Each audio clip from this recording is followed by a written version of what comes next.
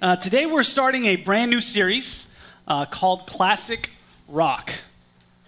Anybody interested in classic rock? Hey, and by coincidence, classic rock's in Luke. By coincidence, I didn't plan this, but I woke up and I grabbed this shirt. The Grateful Dead.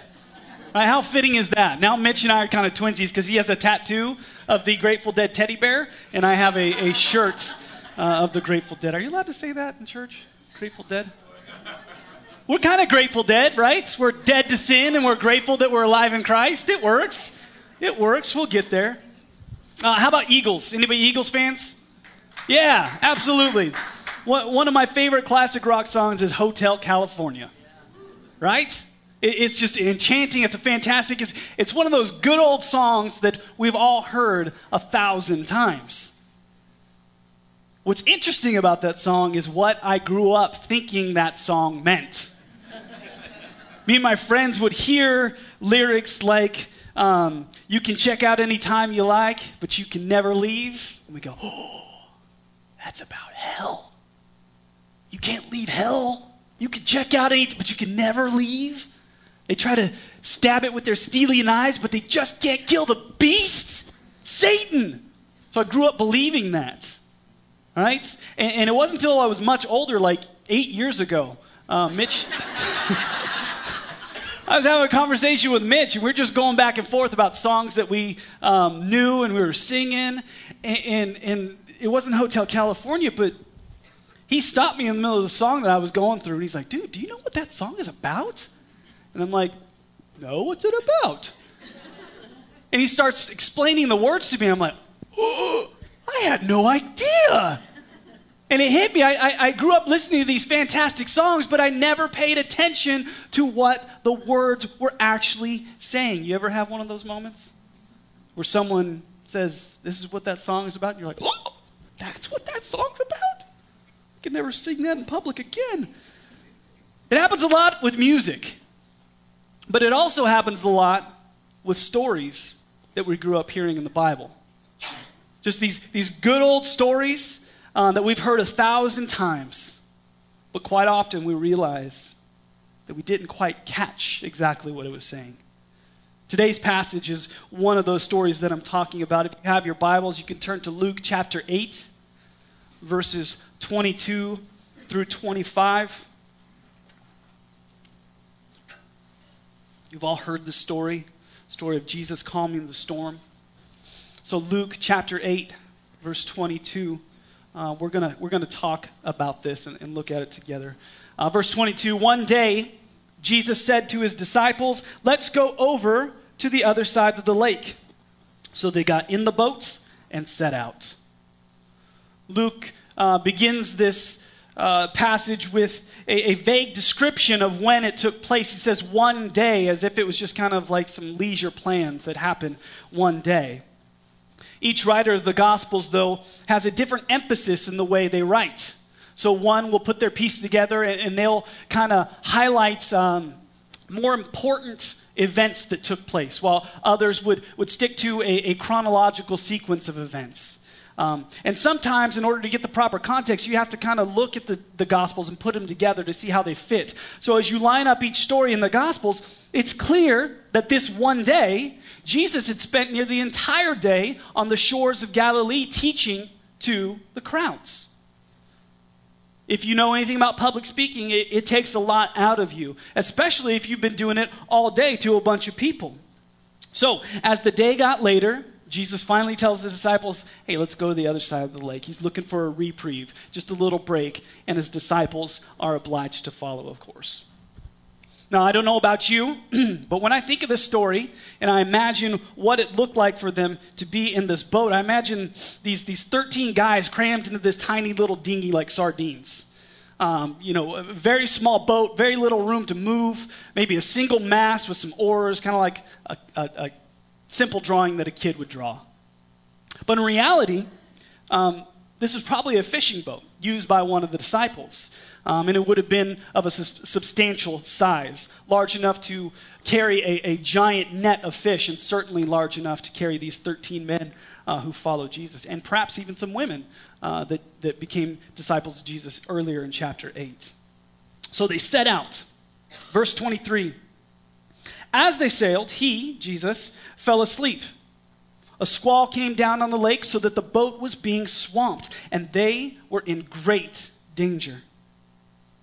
The disciples went and woke him up, saying, Master, Master, we're going to drown. So they set out across the Sea of Galilee, also called the Lake of the Gennesaret in places in the Gospel, if you see that, which at the widest point is 8 miles long. So it would have taken some time to get from point A to point B, especially depending on the currents and the winds. Plenty of time for a guy to catch some much-needed Z's after a beautiful day of teaching on this wonderful sunset background.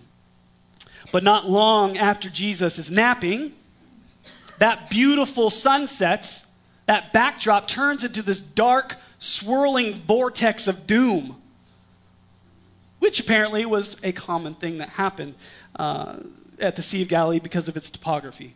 The Sea of Galilee is 700 feet below sea level, and it's surrounded by hills. So you had the cool Mediterranean sea, ocean air coming in through ravines and valleys, and it would meet the hot air from the eastern hills, and they would collide together, causing a storm to happen in a matter of minutes right over the Sea of Galilee. Oftentimes, very ferocious. Matthew, he uses verbiage that describes it like an earthquake on water, that it hits hard and suddenly. You definitely did not want to be in the middle of this lake when this storm hit.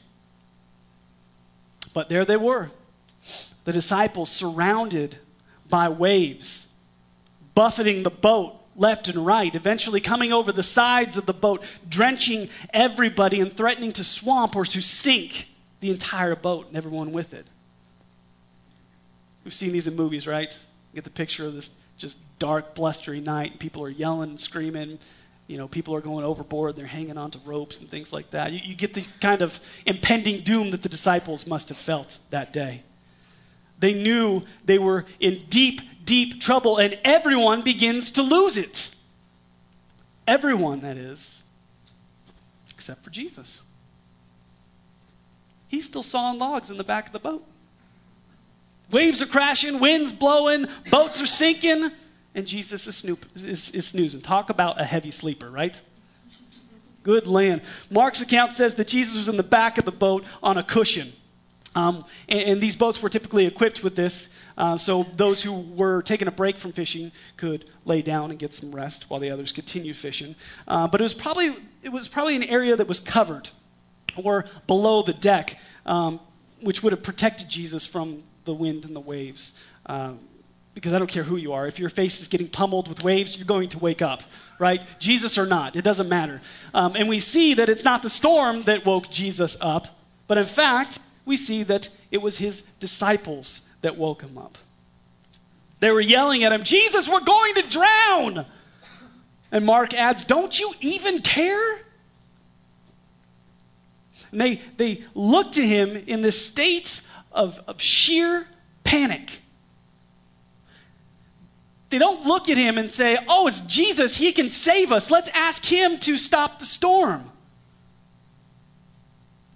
At this point in their relationship, they didn't grasp who Jesus was.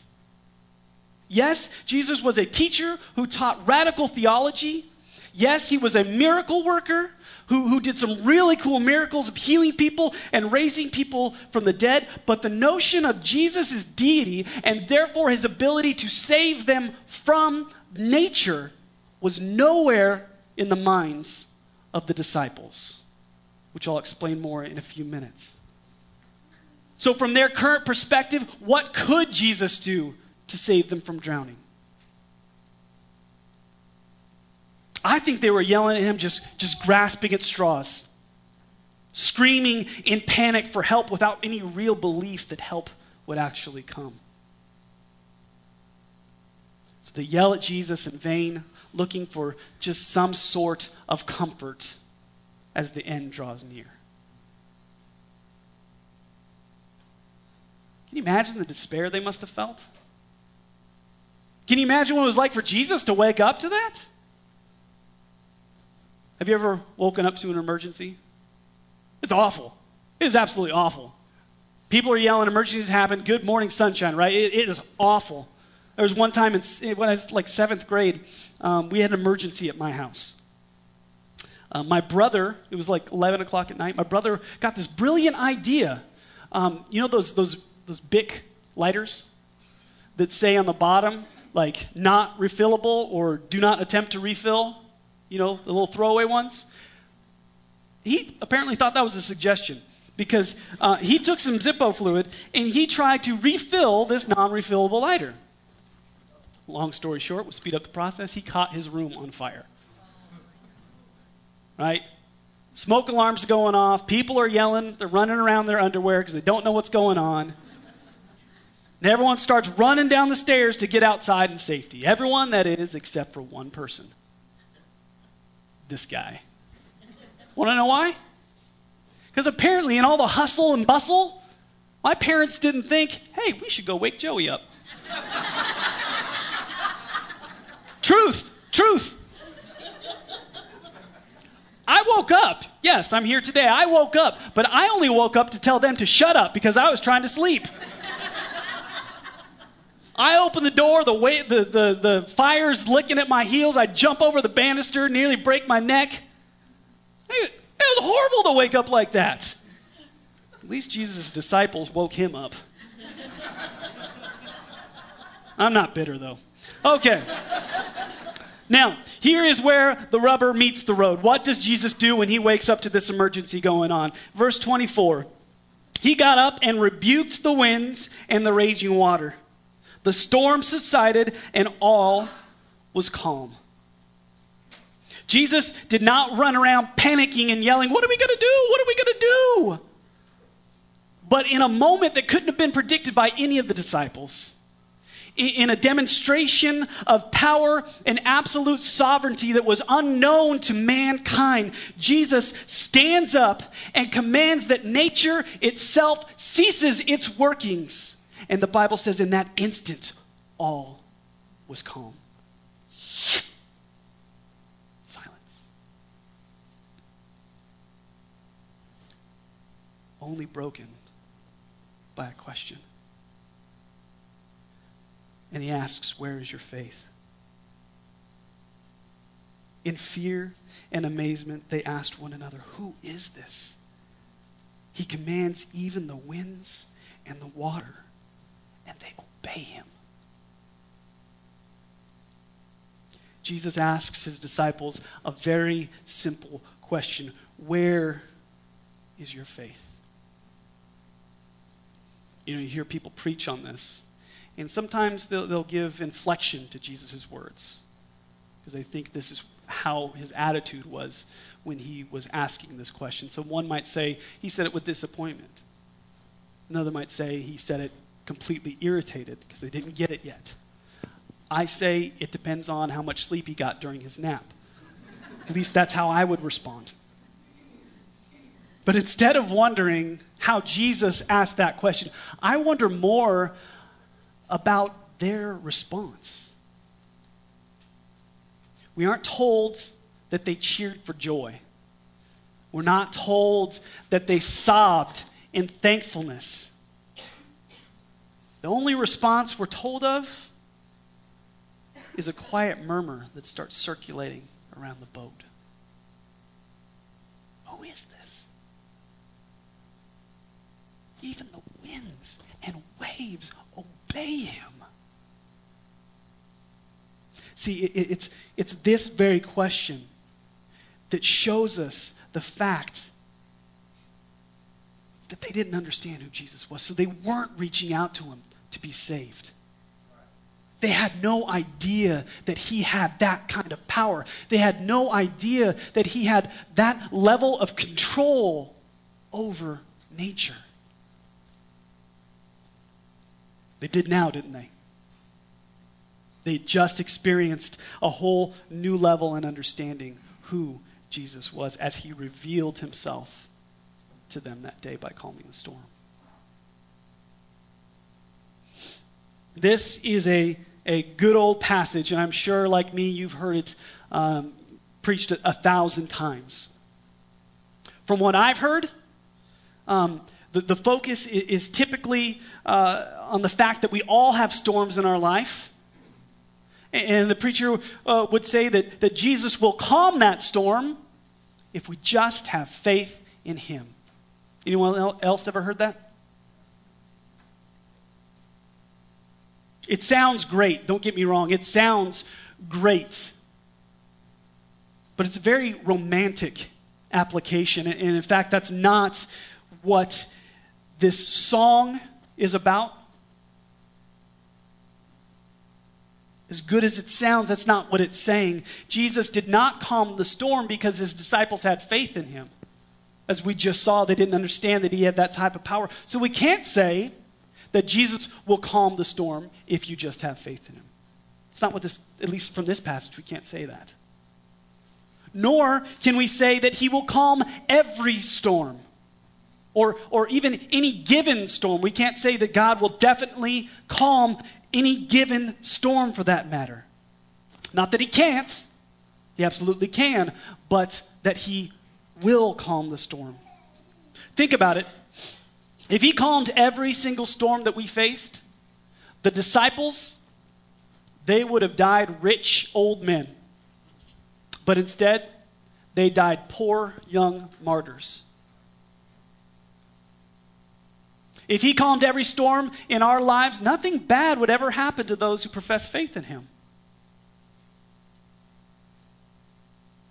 So we can't say also that he'll calm every storm, at least from this passage. But if we stop to really listen to what these words are saying, we can understand and we can see what this song is really about. Now, if you break up most songs, there are 3 components to them. Most songs have a verse or two, right? And it kind of lays the foundation for the song. On a dark desert highway, cool wind in my hair, right? It's the verse, right? Up ahead in the distance, I saw a shimmering light. My head grew heavy and my sight grew dim. I had to stop for the night. Somebody catch my wife. She usually starts to swoon when I sing.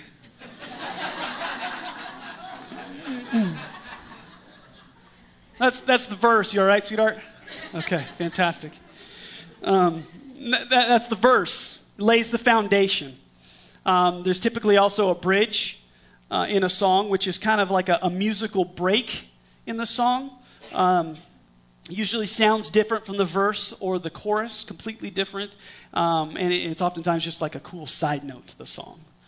So there are bridges. And then, obviously, we have the chorus or the hook, the part that's repeated. Welcome to the Hotel California. Right? The part of the song that gets stuck in your head. Everyone familiar with these terms? I want to make sure before we move on because it's imperative that you do. So we got a verse, bridge, and chorus. If this passage, Luke 8:22 through 25, were a song, we could make clear-cut delineations as to a couple of verses, a bridge, and a chorus in this classic rock passage. So let's take a few minutes and kind of look at those and see what this song is really about. Sound good? Even if you don't, we're going to do it. Okay. Remember, the verses lay the groundwork of the chorus. So in looking at this passage as a song, the first verse tells us that Jesus does not worry about the storms in our life. There is a fascinating contrast between Jesus and the disciples on the boat in the storm. The disciples were terrified. Even the professional fishermen who were used to bad weather, which tells you how rough this storm really was. But Jesus was at peace in the back of the boat. The disciples frantically trying to bail water out, Jesus at rest. A situation that was fraught with danger in the eyes of the disciples was no cause for concern for Jesus. And the same goes with us. Now, I don't say that to mean that we shouldn't be concerned because everything's going to work out the way we want it in the end. I'm not trying to say that because things don't always work out the way we want it, does it? Amen. We'll discuss that more in a few minutes. The truth that I'm trying to convey here is that in the scheme of all eternity, Jesus doesn't feel the same immediacy that I feel in my storm. He's not panicking and worrying about what to do. He absolutely cares, but he is not wringing his hands over my predicament, which we all have, right? We all have predicaments, and maybe you're going through one right now. Maybe you've lost a job or things have become extremely difficult for you in your job. Maybe you're battling depression. Maybe you've lost a loved one. My sister has been going through a storm for over 10 years now. At the age of 3, my niece, they found that she had a tumor on her brainstem. It's a benign tumor, but it was still very life-threatening because as it grew, her brain function started to shut down. And eventually, they told us, it would grow until the point she would just fall asleep and not wake back up. It's a tough storm.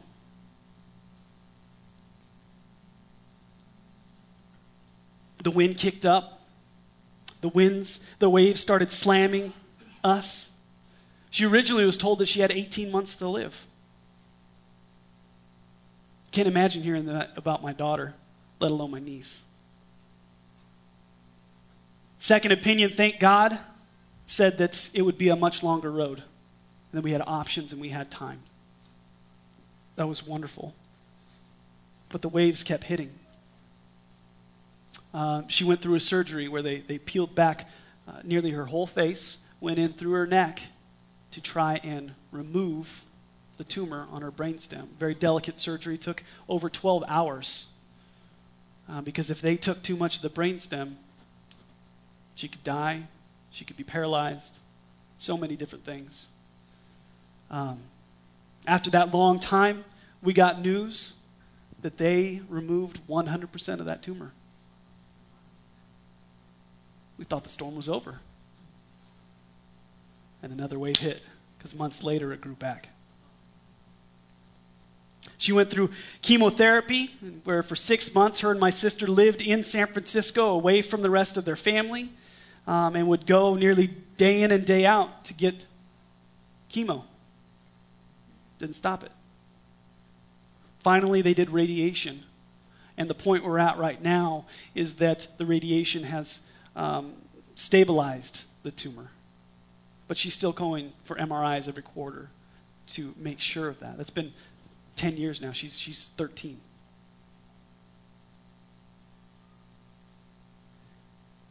You can imagine the devastation that this storm has caused my family. We've worried and gotten ourselves worked up, frantically trying to find a solution to no avail. We've panicked and yelled at God saying, "Don't you understand what's going to happen to her? Don't you even care?" It seemed like God was 1,000 miles away. It seemed like he was sleeping. But what this passage shows us is that Jesus was right there in the middle of the storm with his disciples. He wasn't sleeping because he didn't care. If he didn't care, he would have sent them on their way without him. He would have stayed back at shore. He was sleeping because he wasn't worried.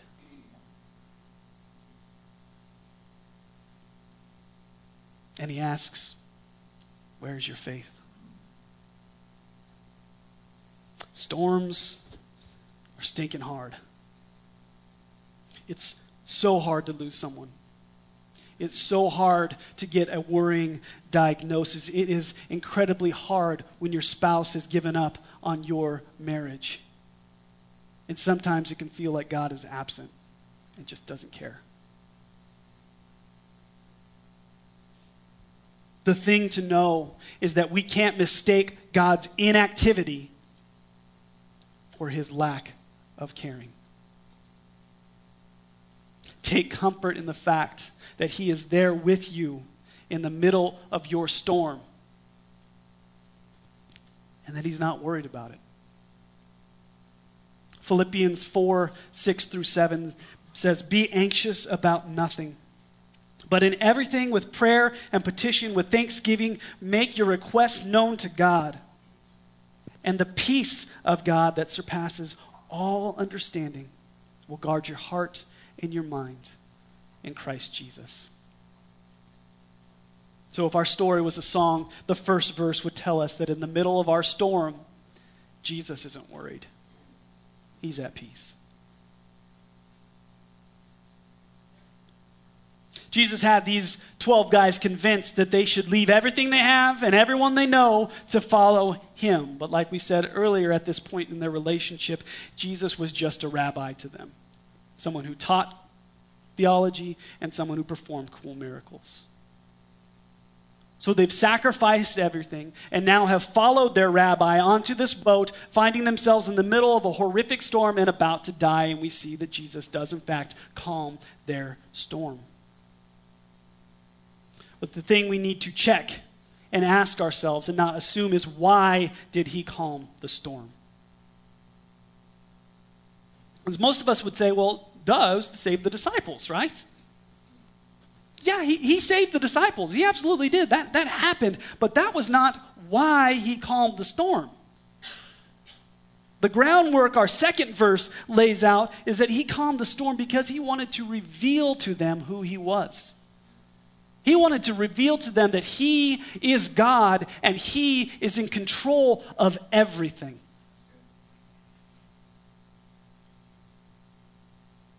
Psalm chapter 89, verse 9 describes the sovereign power of God. It says, "You rule over the surging sea. When its waves mount up, you still them."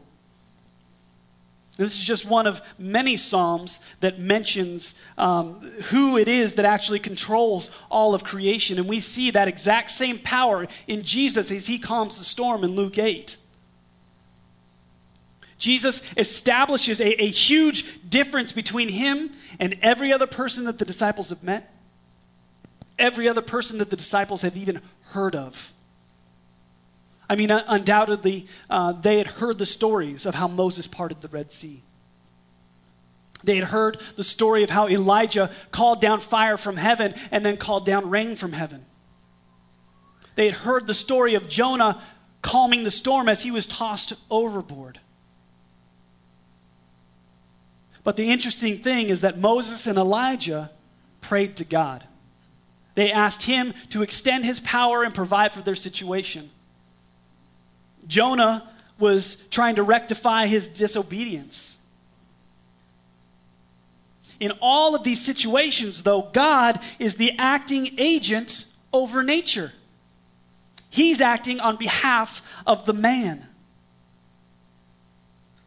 But in Luke 8, Jesus doesn't pray and ask God to extend his power.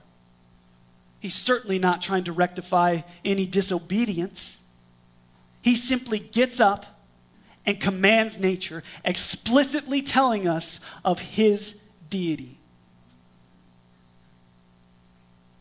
He rules over the surging sea. When its waves mount up, he steals them, because he is God and he is in control of everything. He's in control when things are going well for us, and he's in control when the spiral is spinning our lives around. He has the power to command that storm to cease, and it will be squelched in an instant. But that doesn't mean that he necessarily will. Verse 2 of our song simply tells us that he is God and he is in control. It does not say that he will calm every storm we come across. He's not up in heaven looking down and going, this is how I'm going to save this person, this is how I'm going to save that person, this is how I'm going to stop this situation, this is how I'm going to stop that situation. You know what he's doing? He's looking at our lives and he's going, this is how I'm going to use this difficult situation. This is how I'm going to reveal myself through that storm. And he asks, where's your faith? God is using my niece's tumor to reveal himself to other kids who are going through the same kind of thing. God is using my sister to reveal himself to other parents who have to live day in and day out with the same horror. See, it's not about knowing that he will heal my niece. Even though that's my prayer, I pray that he heals her, but that's not what this passage is about. While I'm focused on the immediacy of her healing, Jesus' scope of this storm reaches through all eternity, and he can see exactly how he's going to reveal himself to each and every person through the chain of events that happens in the storm. It gives a whole new light to Romans 8:28, which said God works all things for the good of those who love him and are called according to his purpose. In context, this verse speaks even more to the fact that God is in control, because he takes every storm that we go through and he uses it for the collective good. Not necessarily your good or my good, but for the collective good of those who love him and are called according to his purpose. His glory, his power, his control will be revealed to people, regardless if the storm we face is calmed or not.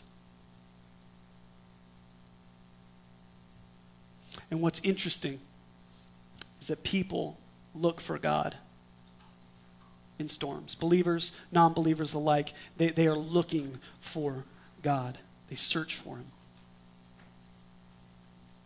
The storm that you're facing right now might be terrifying. It might be the hardest thing that you have ever had to deal with, and it seems like things might be spinning out of control, but rest assured that it's not spinning out of God's control. He's going to reveal himself through it. You just might not realize it yet. There might be people that God has already placed in your life that he's going to reveal himself through your storm. He might use your storm to show people his love in your oikos. Because he is God and he's in control over everything. That's what our second verse tells us. And you know, a little side note, a little bridge to our song today is that because he is God, because he is in control, sometimes God leads us into the storms. Wasn't the disciples' idea to go out onto the lake? It's not like the storm was swirling already and they said, hey, should we go out there? Yeah, let's go ahead and do it. They had no clue the storm was going to happen. Jesus did. He said, let's go across the other side of the lake. And he purposefully chose to lead them into the thick of it. Sometimes he does the same thing with us. Might be hard for people to grasp that kind of idea. Can't comprehend how a loving God would intentionally allow bad things to happen to his people. But that's the thing, we're not God. We are incapable of grasping his eternal breadth and his eternal plan for humanity. Isaiah 55, 8-9 reminds us, for my thoughts are not your thoughts. Neither are my ways your ways, declares the Lord. As the heavens are higher than the earth, so are my ways higher than your ways, and my thoughts than your thoughts. The bridge of our song tells us that sometimes God chooses to lead us into storms. And in the scheme of eternity, the dangers of our temporary storm can't compare with the beauty and the benefit of his eternal plan. So we've gone through 2 verses and the bridge in our song. Has anyone caught on to what the chorus is? See, every aspect of this song draws us back to the question of where our faith has been placed. And he asks, where is your faith? That's our chorus. The faith of the disciples was not in Jesus that day. They needed to be saved, and their salvation rested in hopes that they might be saved. They had no idea that their Savior was right there with them, and that their salvation needed to rest in Christ and Christ alone. Jesus revealed himself to them as their Savior. But he didn't just want them to have faith in him for their current situation. He wanted them to have faith in him for their eternity. Maybe your faith has been the same. Maybe you feel like things will work out for you. Maybe you feel like your salvation rests in the hope that you just might go to heaven because you're a good person. And the reality is that your Savior is right there with you. He's here on this page. He's in this room right now as we speak. And he doesn't want you to have faith in him just for your storm and your current situation. He wants you to have faith in him for your eternity as well. And his display of sovereign power that day shows us that we can have faith in him. Later on, while he calmed the storm of the disciples, the storm that he faced, which was much more gruesome, was not calmed. He endured the pounding waves of the sacrificial death. And he died for our sins because the scope of the cross reached through all of eternity and how he would reveal himself to you today through that storm. God led Jesus into the thick of it, and not even the dangers of the crucifixion could compare to the beauty and the benefit of the eternal plan he has for you. This is the gift he's given us all. Assurance of eternal life after the storms of this present life are over. And if you'd like to place your faith in him, you have only to admit that you're a sinner in need of a Savior. Believe that Jesus died on the cross for you to save you from your sins. And choose to follow him and put your faith in him alone. He desires that more than anything for us. Even more than calming the storm that he went through. The implication of faith in Jesus' question isn't just about the initial belief in who he is. Our chorus is also about a practical faith that is constant through the storm you're facing.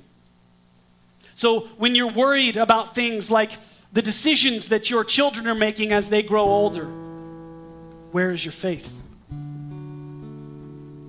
When you feel that God is absent and he doesn't care that your marriage is falling apart, where is your faith? When perhaps he's led you to the brink of bankruptcy and beyond, and you have absolutely no money to pay your bills, where is your faith? When the storm is not calmed in time, where is your faith? Have faith in him for your situation, for your storm, and for your eternity. Jesus made it abundantly clear. He cares, but he's not worried because he is God and he is in control of everything, and he will reveal himself through the storms in your life. That's what this song is all about. Let's pray.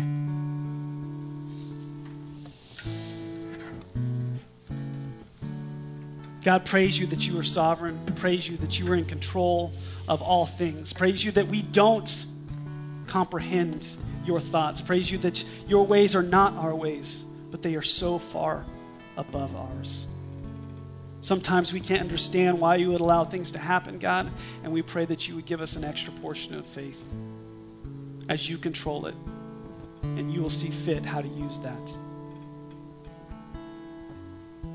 Use our storms to reveal yourself to others as we submit to you. In Jesus' name we pray. Amen.